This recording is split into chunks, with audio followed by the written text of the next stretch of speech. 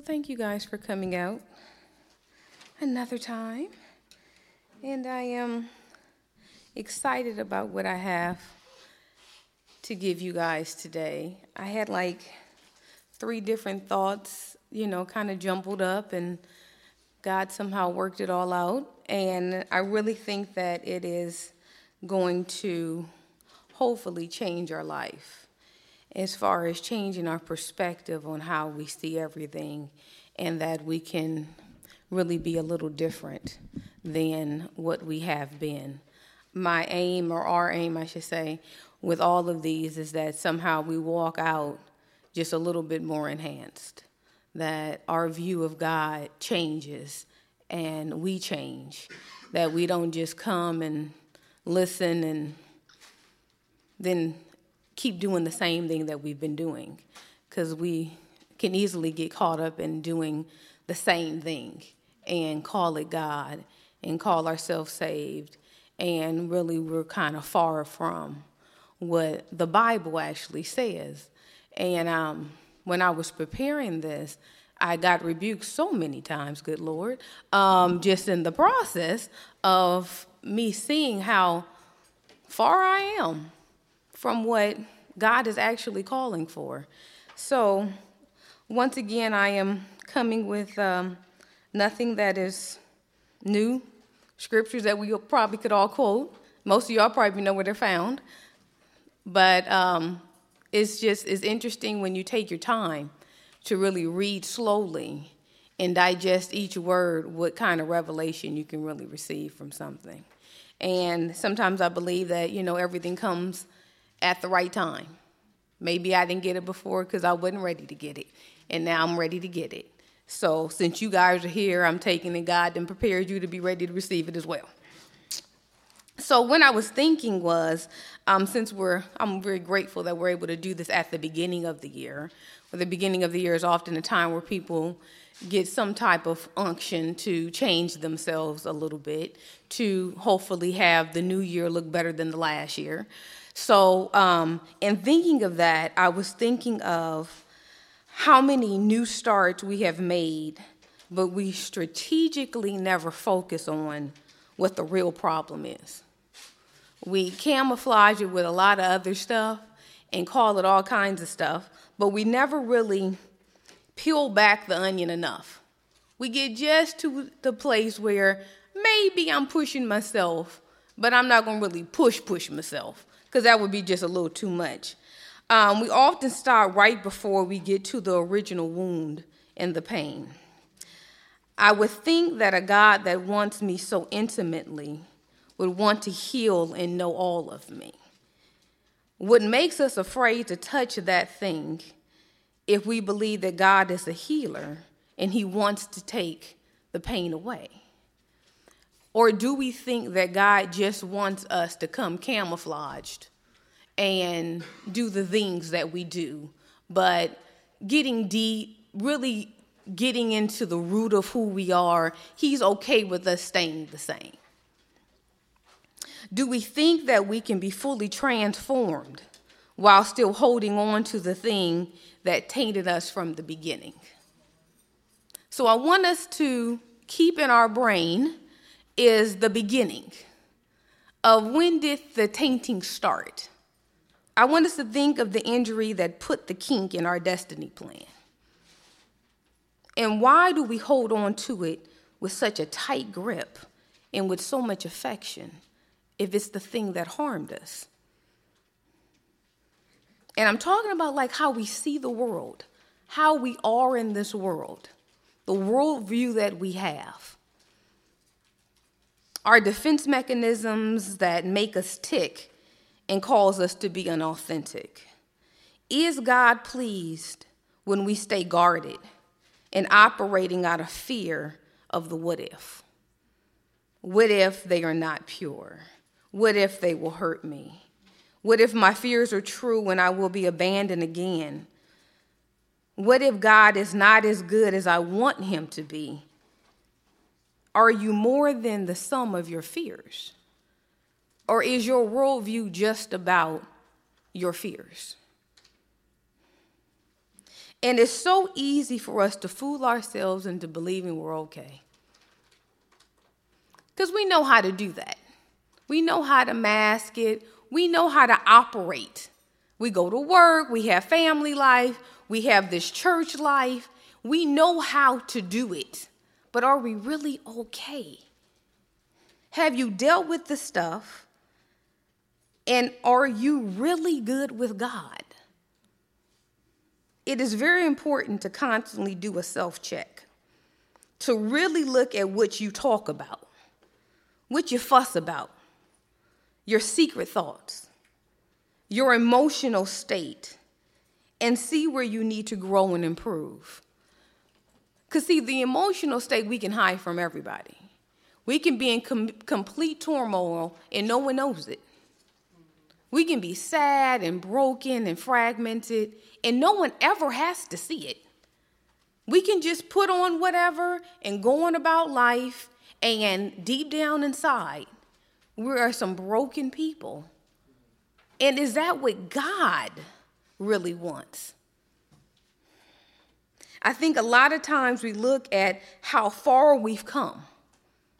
And we have come far, right? Because a lot of people say, if you knew me then, look how much I've changed and all of that. And even if you do some real work and you really get down to some stuff and you start digging up some stuff and start trying to allow God to heal you, you can never just think about how far you came.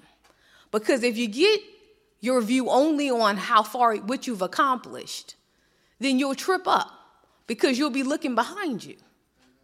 Because this is a lifelong journey. It never ends. It doesn't end till we die or the rapture takes place. So we can pat ourselves on the back, and I think we should when we do some work, when we get down and we jump over some hurdles. But we can never just get so concentrated on the hurdles that we've jumped over that we don't see the things that we still need to jump over. And the Lord knows that just dealing with me is a task within itself, that we really truly don't have much time to put into other people. I mean, I know we all say that, stay in your own lane and all those kind of things we cliche about, but so much of our lives sometimes, especially when you're trying to hide from yourself, you fill it with other people. You fill it with other people's craziness.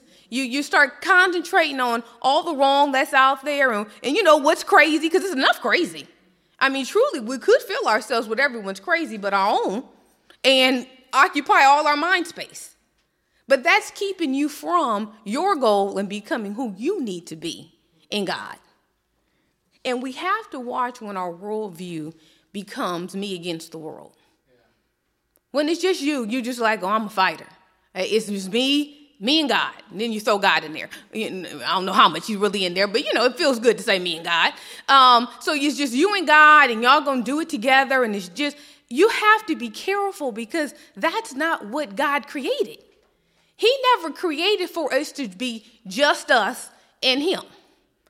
He created people.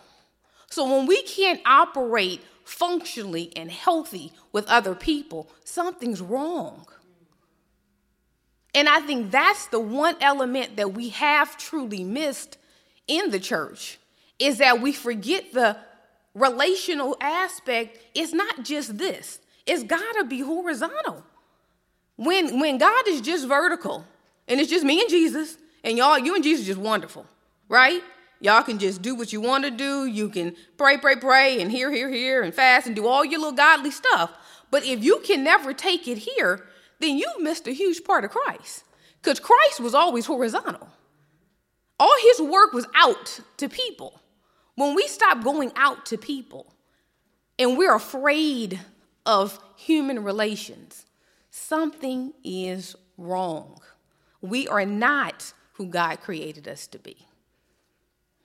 So we're going to look at a few scriptures from this perspective in mind.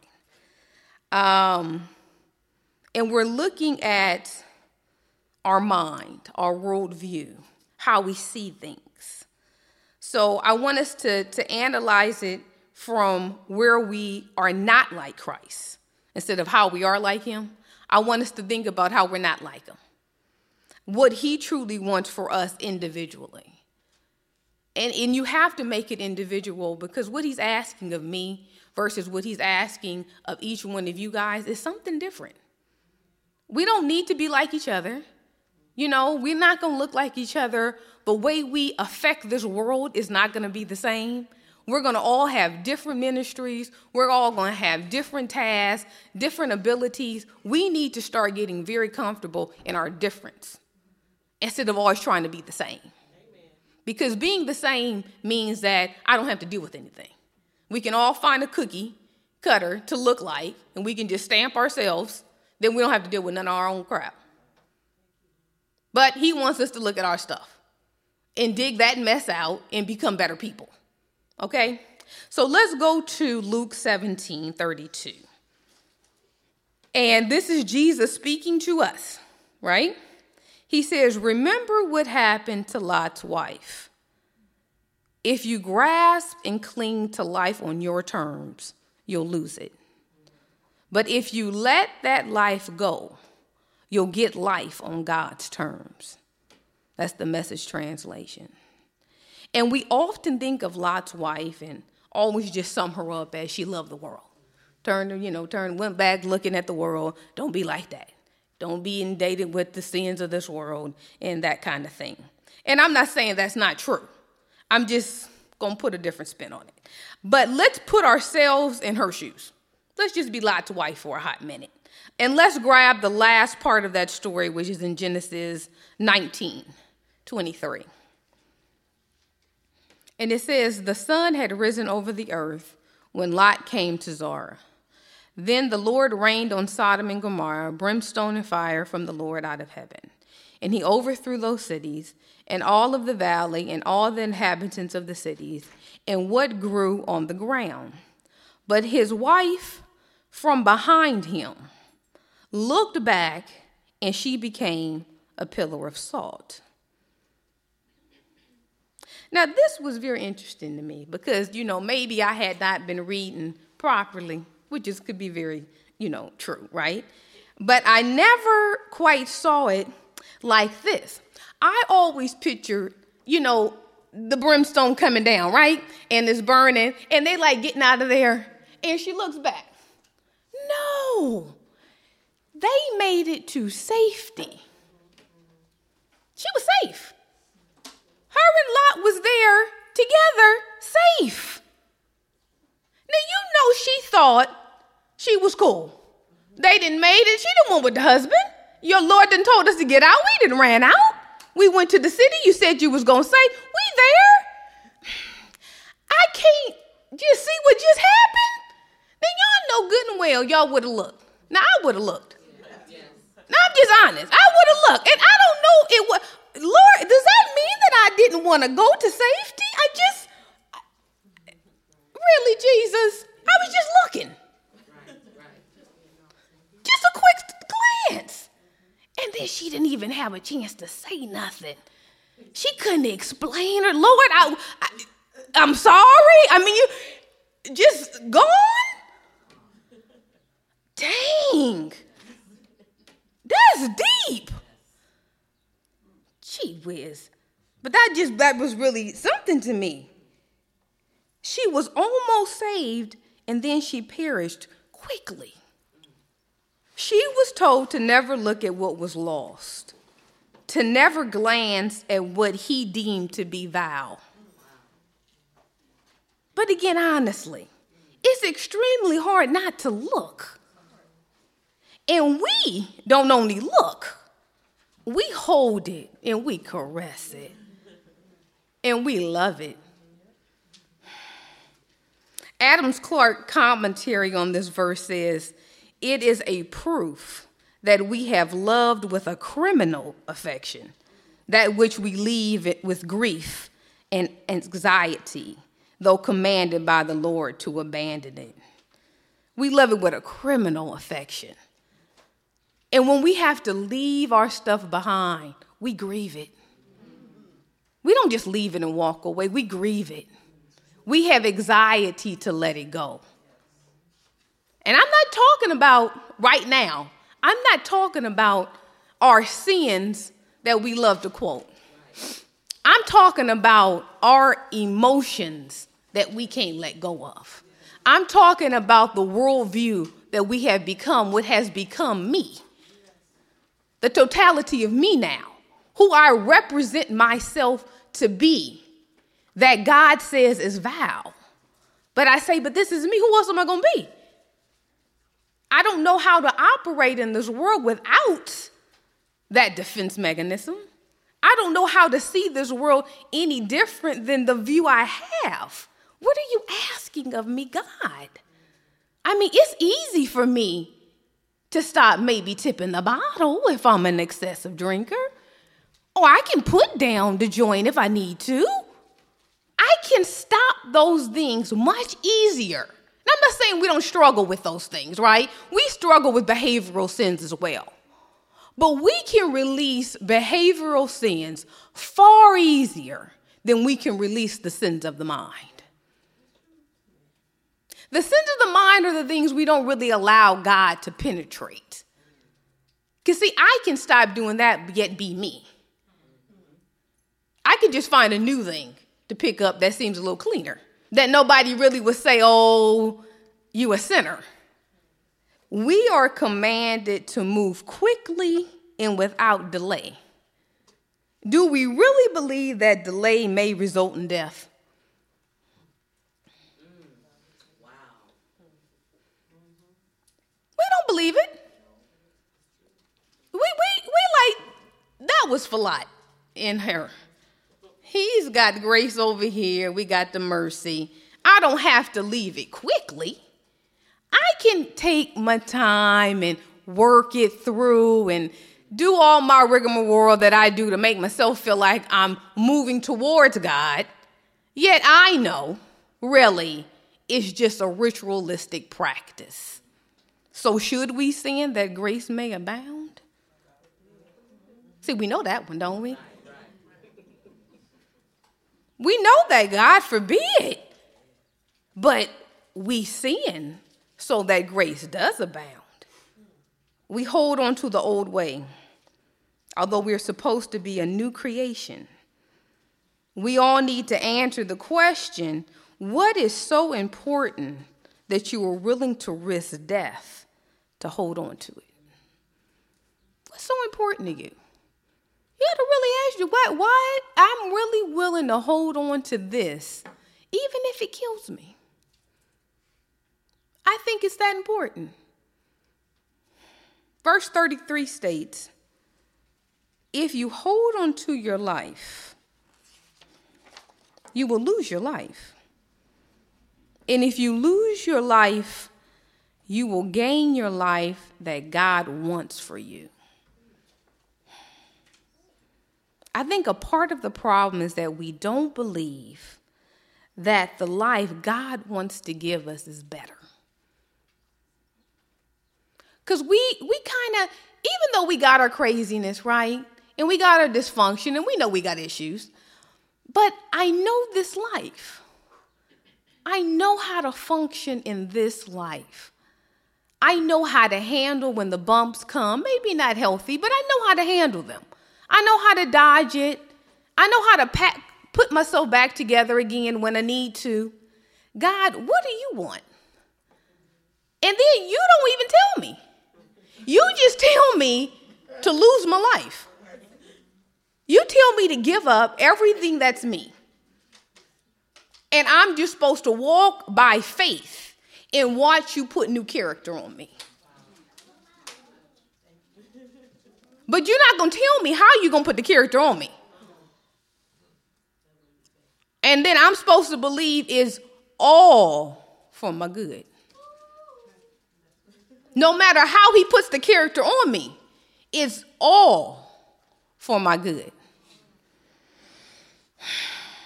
This is not easy. It's not easy. See, it's easy to clap your hands. It's easy to even sing some songs, and it's even easy to go into speaking in the tongues and do a little shouty shout. It's easy to do that.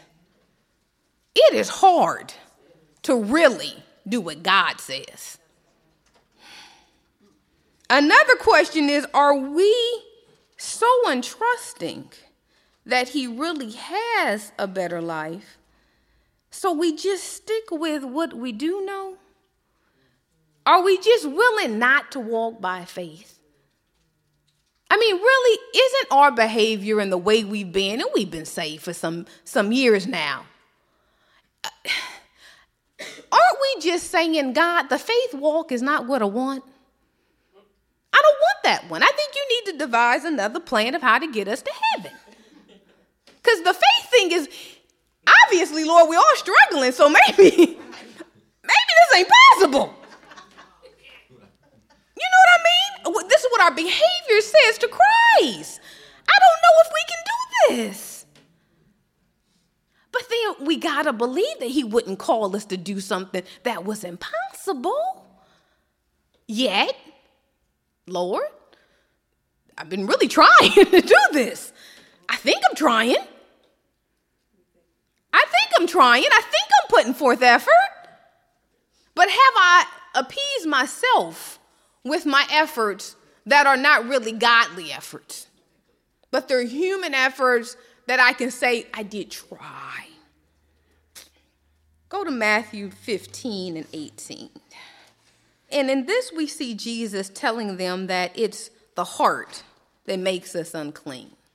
In last retreat, I dealt with the heart and how we need just another bypass of heart because our hearts are so foul. But 18 through 20, we're going to read. It says, but the things that come out of the mouth come from the heart. And these are the things that make you ritually unclean. For from your heart come the evil ideas, which lead you to kill and commit adultery, and to do other immoral things, to rob and to lie, and to slander others.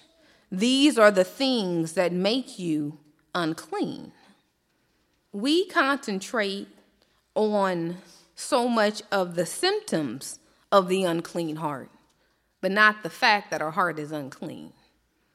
So we need to look deeper at the heart issue instead of just looking at the symptoms of a nasty heart. Go to Mark 7, 15 through 16. Same story, Mark just picks it up a little different way. And that's when the Pharisees was all mad when they was eating stuff they shouldn't have been eating, they felt. And he was saying it's not, what you put in your mouth, because that's going to come out. It's who you are that the problem is. So Mark 7, 15 through 16 says, your souls aren't harmed by what you eat, but by what you think and say. And if you drop down to verse 20, it says, and then he added, it is the thought life that pollutes. For from within, out of men's heart, come evil thoughts of lust, theft, murder, adultery, wanting what belongs to others, wickedness, deceit, lewdness, envy, slander, pride, and all other folly. All these vile things come from within. They are what pollute you and make you unfit for God. So now we have to look at ourselves and see that we are unfit for God. Turn to Matthew. We're going back to Matthew 15, 13 and 14. I had to pick this back up. And if you look at this is the kindness of God. He says, every plant which my Father in heaven did not plant will be pulled up, answered Jesus. So everything that is in you that God didn't put in you, he's going to pull it up. Everything that life put in us that God never wanted there, he's pulling it up.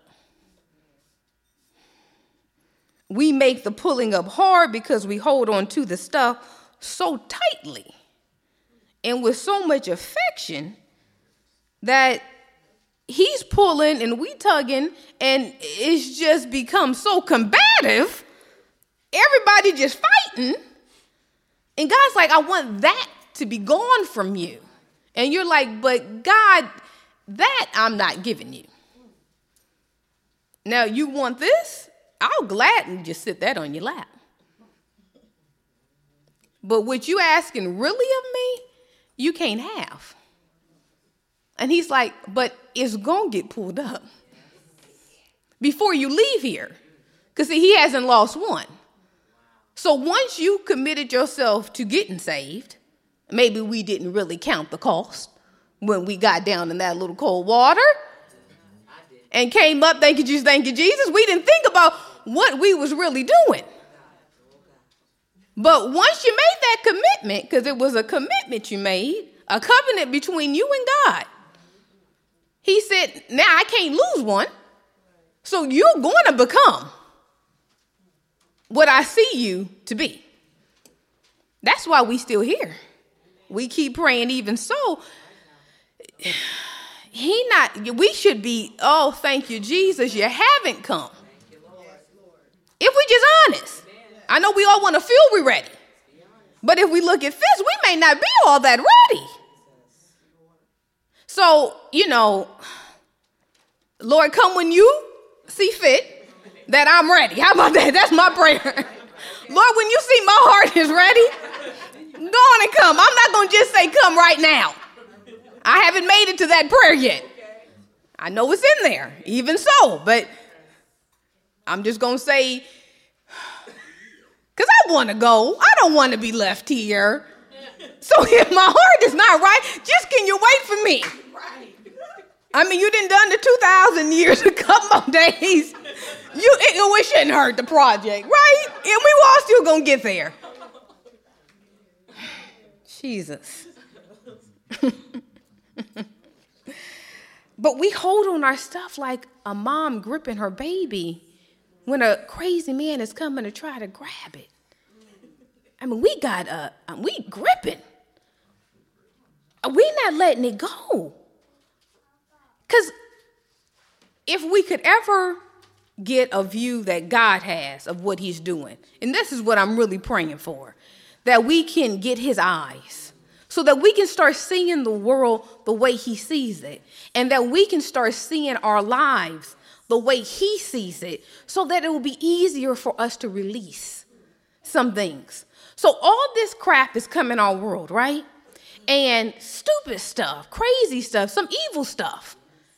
And we like, well, God, what is it that you wanted me to get from that? And he's trying to take something out, put something in, but God, I'm stupid right now. I don't see what that is. So I'm holding on to what I know. Like, I know you, God, but I don't know you like that. I know my stuff better than I know God. So for me to release the very known to the I'm trying to get to know you, it's a hard battle. God is not going to accept our way of thinking and being because we're comfortable with it. Just because we don't want to let it go doesn't mean he's going to finally just say, all right, y'all get to keep it. Come on to heaven. He's going to pull it up. And he's going to pull it up by the root. So there is no potential for it to grow back. The brain and the heart are in relationship with each other. Your thoughts produce your behaviors. If you don't destroy the thoughts, we will be like Lot's wife and we will look back. Truth be told, we really are all Lot's wife. We have all looked back, but because we have grace and mercy, we have not been destroyed. Only reason, because he's just that good. So we have to, look at our walk with God in a very realistic way. We've got to stop putting ourselves on such a high pedestal, believing we're so saved and we're so ready to go home. We may not be ready. I mean, I don't think I'm ready today. I'm going to get there. But, and then thank God he's presenting me. I don't want him to have to do so much artistry work. He's putting me before the Father and saying, I don't want to be a painted mess. I would like to go with no makeup on at all. Gee whiz. Go to Romans 12:2. Because when you look at this stuff, then you're just a little disappointed in yourself.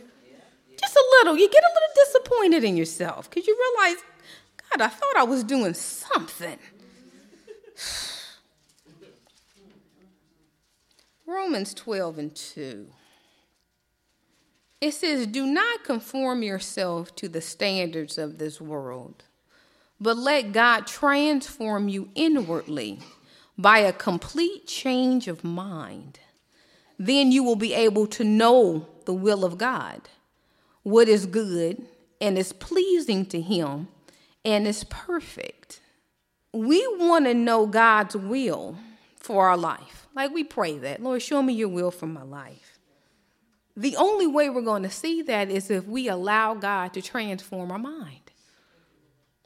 He's never going to show us his will with our crappy mind. So we keep saying, God, won't you show it to me? Because if you showed me the will, then I would have the faith. I would be able to walk the walk. And he's saying, because your mind is so vile, I cannot put my pureness in there. I got to clean the mind up first. Then I'm going to give you the will. Step 1, transforming the mind. Step 2, you get my will. 1 Corinthians 2:16 says that we have the mind of Christ. We have been given his mind. God wants to empower us with his thoughts.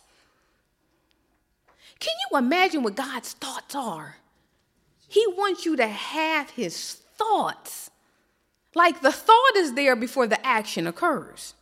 He wants to let you know before he does the action what he's thinking. That's something you could get. Because the mind is already there. It's sitting there, and our little crap is sitting here. And he's like, I can't merge them. I'm holding this for you could you just let lose the life? Because our life is really comprised of our thoughts, of our mind. This is all our life is. Lose your life. I'm going to give you the life I want you to have. Because if you don't lose it, you don't get me. And I don't think that one thing he's going to budge on.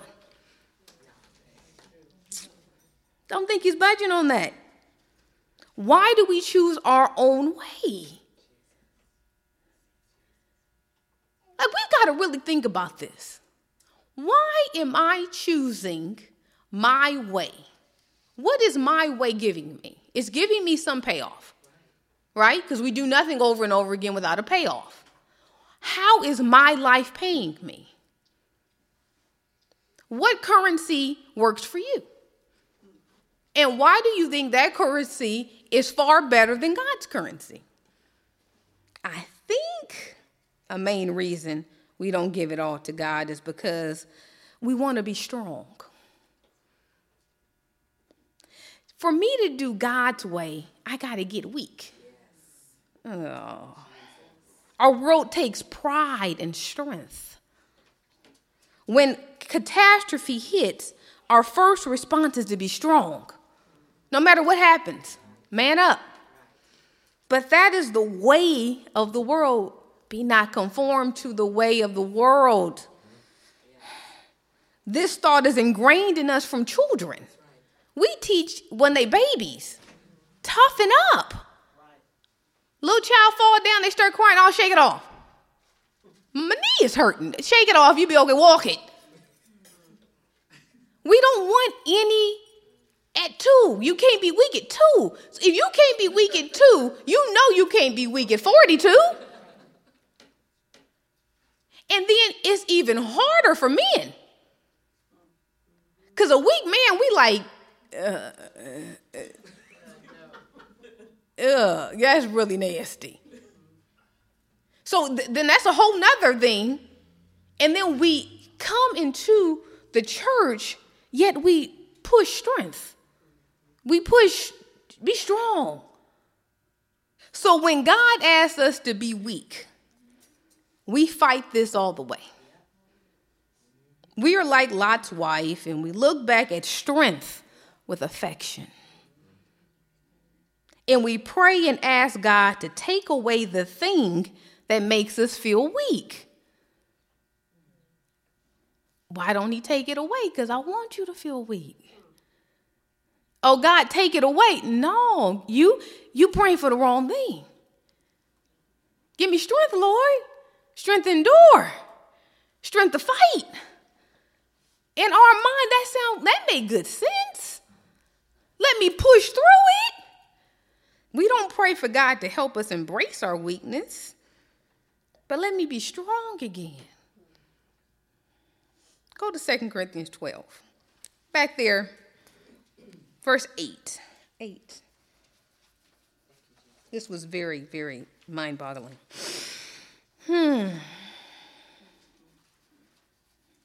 My brain is not around all this. I'm just giving it to y'all, so we all in this together. Not a step above you. It says, 3 times I called upon the Lord and besought him. This is Paul talking. And I begged that it might depart from me. But he said to me, my grace, my favor and loving kindness and mercy is enough for you. It is sufficient against any danger, and it enables you to bear the trouble manfully. For my strength and power are made perfect, fulfilled and complete, and show themselves most effective in your weakness. Therefore, I will all the more gladly glory in my weaknesses and infirmities, that the strength and power of Christ may rest. And that means to pitch a tent over and dwell upon me. So for the sake of Christ, I am well pleased and take pleasure in infirmities, insults, hardships, persecutions, perplexities, and distresses. For when I am weak in human strength, then I am truly strong, able, powerful in divine strength. Shut up. Whew. Okay, so I'm going to read that from the Message translation. That was the Amplified. I just loved how they broke all of that down. So I'm going to grab the last part of 7:2, verse 7. This is the Message translation. It says, I was given the gift of a handicap to keep me in constant touch with my limitations. Satan's angel did his best to get me down. What he, in fact, did was push me to my knees. No danger then of walking around high and mighty. At first, I didn't think of it as a gift and begged God to remove it. 3 times I did that, and then he told me, my grace is enough. It is all you need. My strength comes into its own in your weakness. Once I heard that, I was glad to let it happen. I quit focusing on the handicap and began appreciating the gift. It was a case of Christ's strength moving in on my weakness. Now I take limitations in stride and with good cheer. These limitations that cut me down to size, abuse, accidents, opposition, bad breaks, I just let Christ take over. And so the weaker I get, the stronger I become. The Message. Kind of hard to take all that in. So I had to read you the commentary on this, because I couldn't come up with that. Because I told you I'm right where you are, so I got to get a little help on this one. This is such a weighty thought. And it's even heavier if we can make this our mindset. So from Barnes Notes, it's one of these commentaries. This is what he says. It is one of the instances in which the fervent prayer of a good man, offered undoubtedly in faith, was not answered in the form in which he desired, though substantially answered in the assurance of grace sufficient to support him. It furnishes, therefore, a very instructive lessons in regard to prayer and shows us that we are not to expect as a matter of course that all our prayers will be literally answered, and that we should not be disappointed or disheartened if they are not. It is a matter of fact that not all the prayers, even of the spiritual and of those who pray having faith in God as a hearer of prayer, are literally answered. Thus the prayer of David, 2 Samuel 12, was not literally answered. The child for whose life he was so earnestly praying for died. So the Savior's request was not literally answered. The cup of suffering which he so earnestly desired should be taken away was not removed. Christians pray with passion and with faith for the removal of some tragedy that is not removed, or for something that they regard as desirable for their welfare, which is then withheld. Some of the reasons why this is done are obvious. 1, the grace that will be imparted if the tragedy is not removed will be greater value to the individual than would be the direct answer to his prayer. No, we don't want to believe that. I don't really want to take on the fact that you're going to impart extra grace to me, but I got to keep the tragedy. I think that's unfair. When you're a God that could take the tragedy away, why would you want that to stay with me? He thinks his grace is pretty spectacular. Number 2, it might not be for the good of the individual who prays that the exact thing should be granted. Though we think this would make my life better, he says you don't know. You see it as making your life better. He's saying you have no idea if I gave you that, what would happen. But I know me. You see? I know me. I know what I can handle. I know what you can take away and I'll be okay with. Number 3, God has often some better thing in store for us than would be the immediate answer to our prayer. Who can doubt that this was true for Paul? The promised grace of Christ as sufficient to support us is of more value than would be the mere removal of any bodily affliction. But we don't believe this. I don't want extra grace. I don't want to see your strength perfected. Can I have it unperfected and be okay with that? So he goes on with, my grace is sufficient for thee. He said, is a much better answer than it would have been to remove the tragedy, and one that seems to have been entirely satisfactory to Paul. The meaning of the Savior is that he would support him, that he would not suffer him to sink exhausted under his trials, that he had nothing to fear. The infliction was but indeed removed, but there was a promise that the favor of Christ would be shown to him constantly, and that he would find his support to be ample. If Paul had this support, he might well bear the trial. And if we have this assurance, we may welcome affliction and rejoice that tragedies are brought upon us. It is a sufficient answer to our prayer if we have the solemn promise of the Redeemer that we shall be upheld and never sink under the burden of our heavy woes. Do you want that? Do you want to have the amazement of God, to have a testimony in your tragedy that God upheld you, that God never let you sink, no matter how heavy it was, you still floated. Do you want that, or do you just want the thing removed? And this is what the pull and push is about, is that he's saying, what I want to give you, though you don't think it's of great value, me, I have to let you keep it. It's the only way you're going to see me. You keep praying you want to see me. We sing, show me your glory. Let me know your power. You can only get that when you're weak. So my strength is made perfect. That is, the strength which I impart to my people is more commonly and more completely manifested when my people feel that they are weak.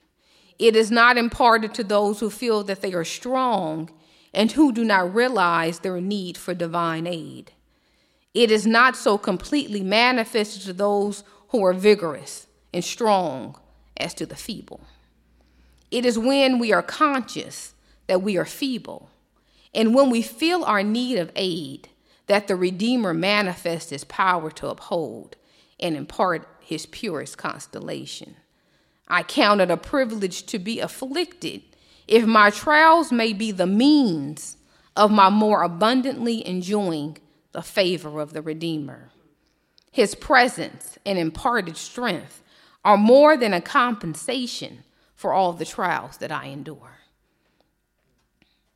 Do we love God like this? Do we really think he's this grand? Because your constellation prize is him. We don't really want the constellation prize. I don't really want Jesus like that. I want the Jesus that I can manufacture.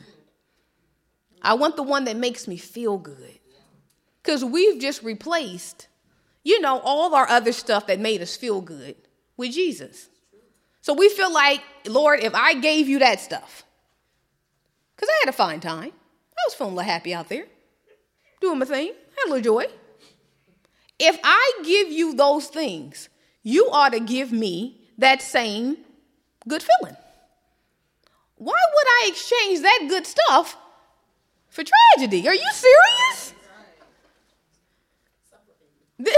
The suffering of Christ, I'm giving up that? And you wonder why people go back. It's not so much that, I just hate Jesus. It doesn't quite equate in our brains. It seems a little unfair. So when we go in, we get sold almost a bill of goods. That, you come over here, you're going to have life everlasting, full of glory. We're going to be happy. We're going to be singing God's praises. And then you get slapped in your face with all this stuff that's trying to create character in you. I don't have to have character out there. If I do my thing my way, I don't have to have character. I just make it happen. The world doesn't really value character. And unfortunately, the church doesn't either. Because if we valued character, he said he took some pleasure. No, I ain't there yet. But he took pleasure in his infirmities. Paul, you okay? I mean, what thing did Paul have? What kind of Jesus did he know? I need to meet that Jesus. That when Jesus spoke to him, and we all need God to speak to us when we in the tragedy, right? Lord, I need a revelation in the tragedy. But when he spoke to him, and his answer was no, flat out, what you're praying for, you're never getting. Right then, we would have been like, we would have got up, right? The prayer ended. We wouldn't listen to the and. He said, you're not getting it ever. You shall keep that. But what I will show you is me.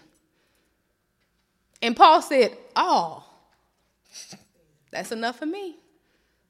If I get you, then everything that I have to endure and go through is worth it.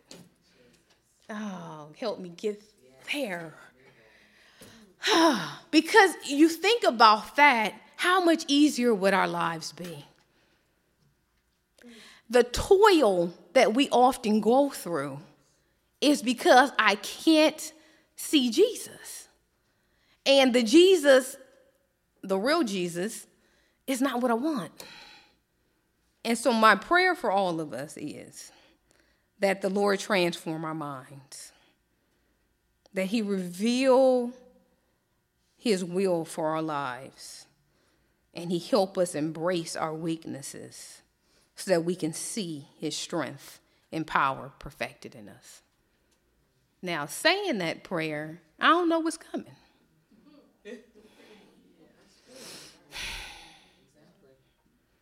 I don't know what he's going to show me. A little scary, to be honest. But I think I do want to know him. The glimpse that I've gotten of him is pretty amazing. And I'm going to have to just trust that if I give into my weaknesses and allow myself just to be weak, I'm going to get something for that. We have to know the voice of God so that when you're praying, you can hear him.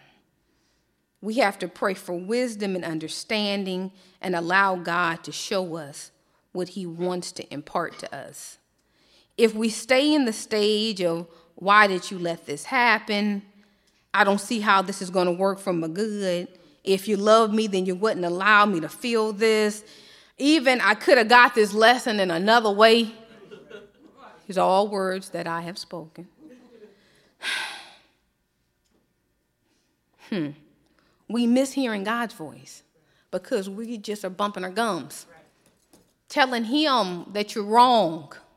For you to make my life look this way, you were wrong. He's saying no. We miss the revelation for our lives. If we get stuck in the anger and the bitterness, we miss the lesson. So all the crap that's come, we've got to somehow get a revelatory view. God, show us what you want to reveal to us about us. And I'm going to end with this. We need to recognize how far we are from home. I think we believe we're doing much better than what God sees. In lieu of all this, right? What God wants for us is very, very deep. We're living just on the surface. This stuff can only be understood and digested from a spiritual position. The carnal mind cannot take this on. We just can't. So like for us to understand this, we've got to say, God, you've got to open up that revelatory sense so that I can get this. And then put it down in my heart. And don't leave it up to me to get it. Can you just please give it to me? But if made to think about the prodigal son, and he had all the wealth of his father, and his father gave him his portion, and he went and blew it all.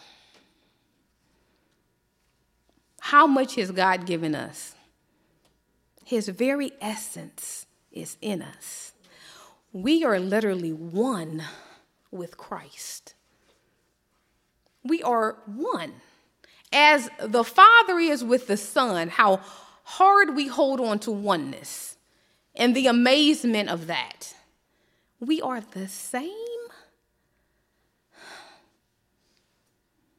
And we have blown it like this, that I'm holding on to me when God is in me.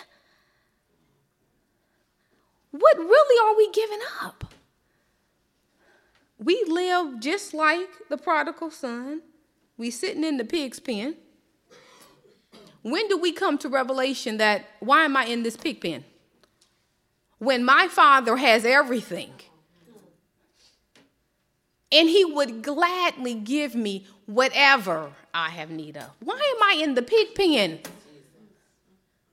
What I have need of. Not what I want, desire, can see. What I have need of, he will give me.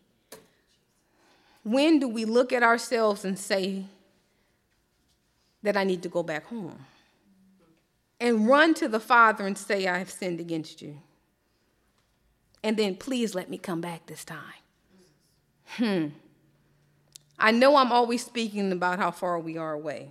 I'm not here to really beat up on you guys. I know it seems like that's all I do. Always pushing us to look deeper. Good night. See who we are, where we really are in Christ. But I think not until we face the hard truths will we ever truly become who and what God has destined us to be. And I think we want it all. We wouldn't be here if we didn't want it all. People don't go to church every week because they don't want it all. They want it. We just not quite making it happen. But it's the desire in our heart. We want Jesus. Lord, we really do. You're just stupid. I want the more, the abundant, the exceeding. Don't you guys want to see what that just looks like? Just here on earth. When he says that you can have it, I want to see it here. I want the peace beyond understanding. I don't want another night that I'm stressed. I don't want another night of being frazzled and wondering how is this going to work out and what's this. I don't want another night of that when he said that I could have peace beyond my understanding. Why don't I have that yet? Why don't I have joy unspeakable? Where's my full of glory? And once we realize who we have become, we have to run back home, realizing that he is waiting in the road for us and has prepared everything for our arrival. With all the children he has, he misses you. Everybody the people that do get it, right? He got a whole bunch of people up in glory that's just praising him. He got people down here doing the thing. But he misses you. He's saying, when are you going to come back home to me? I'm waiting for you. I want you back. The faith, the love, the trust you once shared, we got off the road somehow, right? Life happened and it screwed us. He never wanted that thing to make you leave him. He knew it was bad. He knew it was hard, but he never wanted that thing to make you leave him. We have to go and discover what that thing or those things are that changed us. What happened that made you go off course? When you had high faith, when everything seemed okay, when you were in this world in a nice way, what happened? He needs you to go back there and find that thing.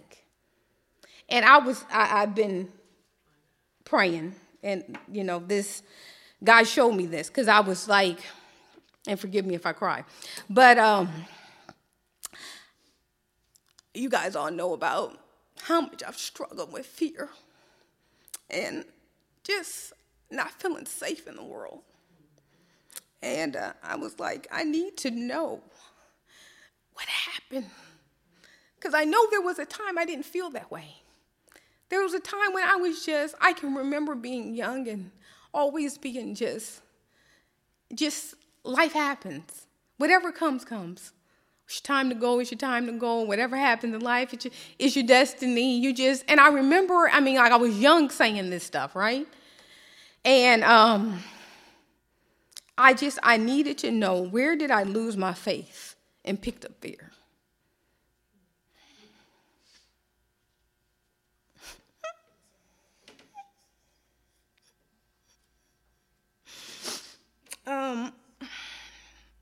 And the thing was is that when he revealed it to me, like we had this dialogue of, he was so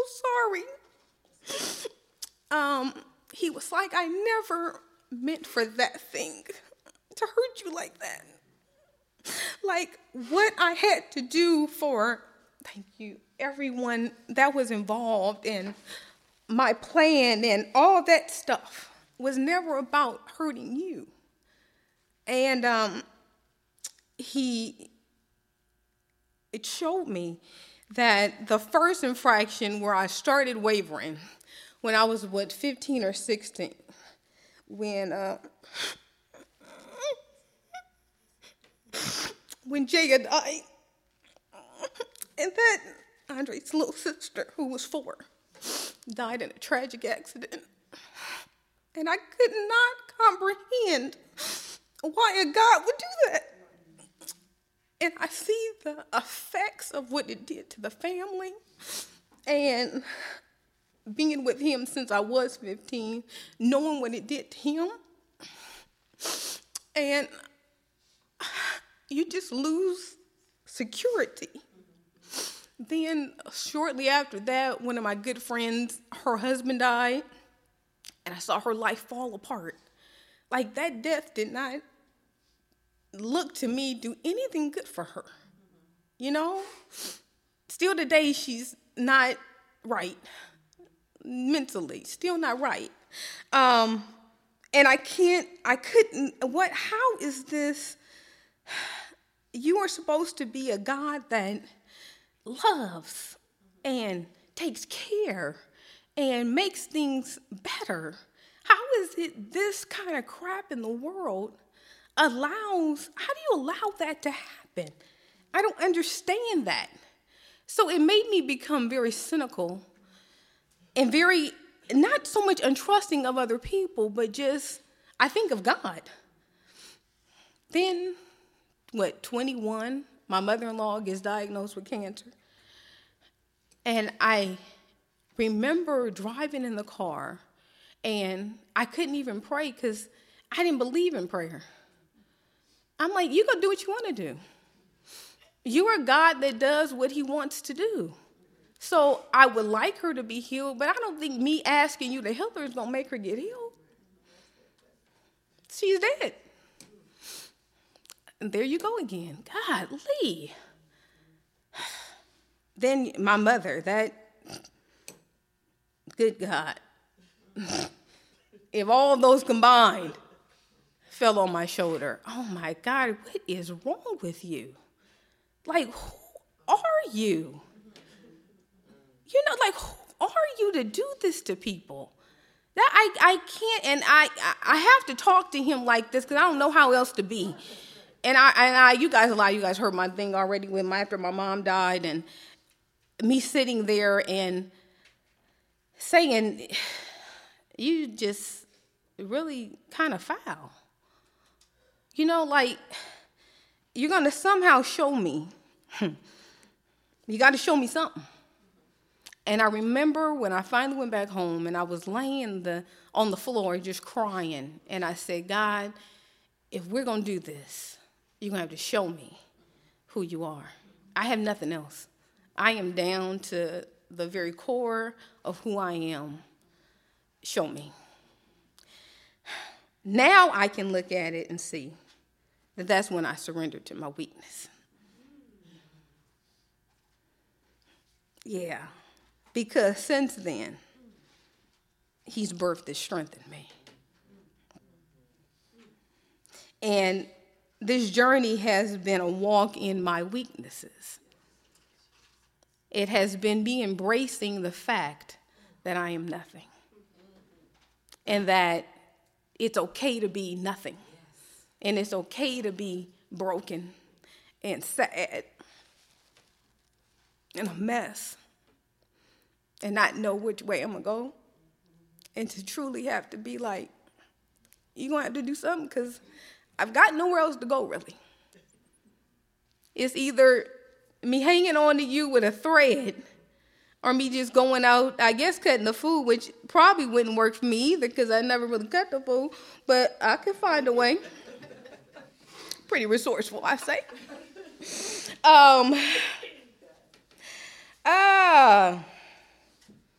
And then it's been a lesson constantly of how messed up I am. This is why this is what I give you guys, because it's just, I have now seen God in a way I've never seen him. And life definitely has not been pretty and all patched up and beautiful. But who he is pretty amazing.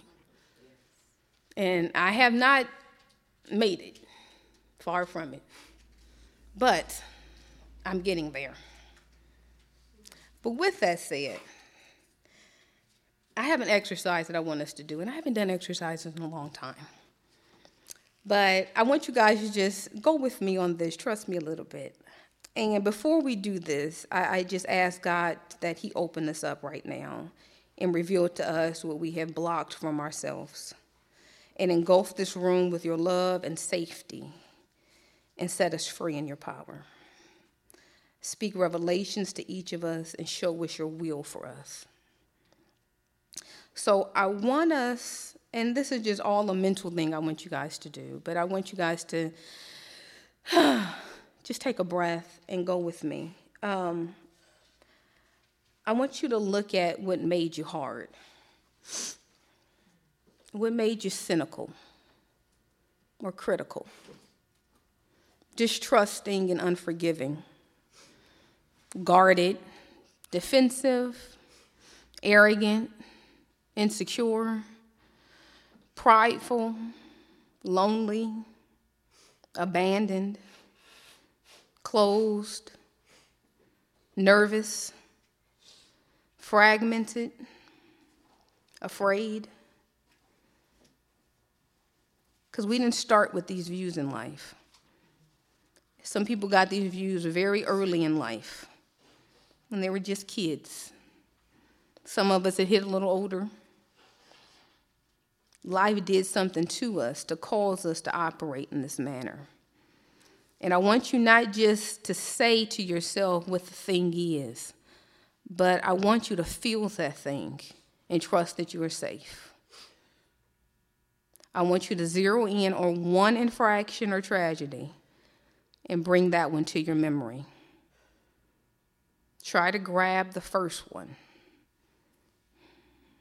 Close your eyes so you can visualize it. Relax your body and remember you are safe. Truly allow yourself to go back to it. See yourself, how old you are. See who's around you. See the colors of the room. Smell the smells. Be there. Now see the offense happening.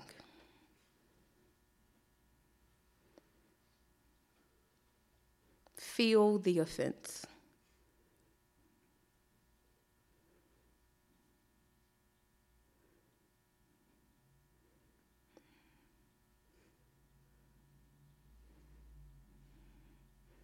Now I want you to see Jesus standing in front of you. See his loving eyes and his arms stretched open to embrace you.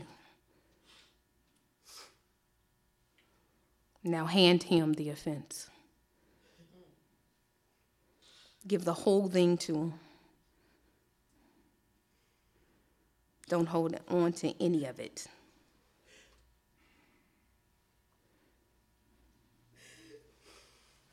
Now ask him to heal the holes that were created. Our offenses put holes in us, and we fill them with the things that I named earlier.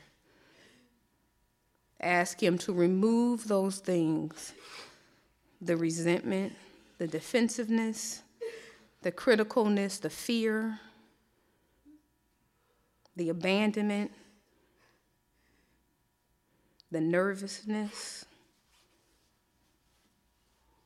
and ask him to replace it with his love and goodness and character. See each hole filled with God.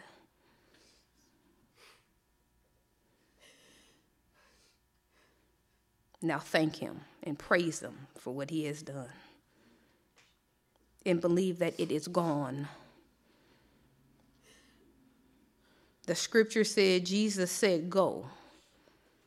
It shall be done for you as you have believed. And he was restored to health at that very moment. Jesus wants you to come home to him. Come back to his love. Be still and listen for his revelation for your life. Stay at his throne as long as you need until you hear from him.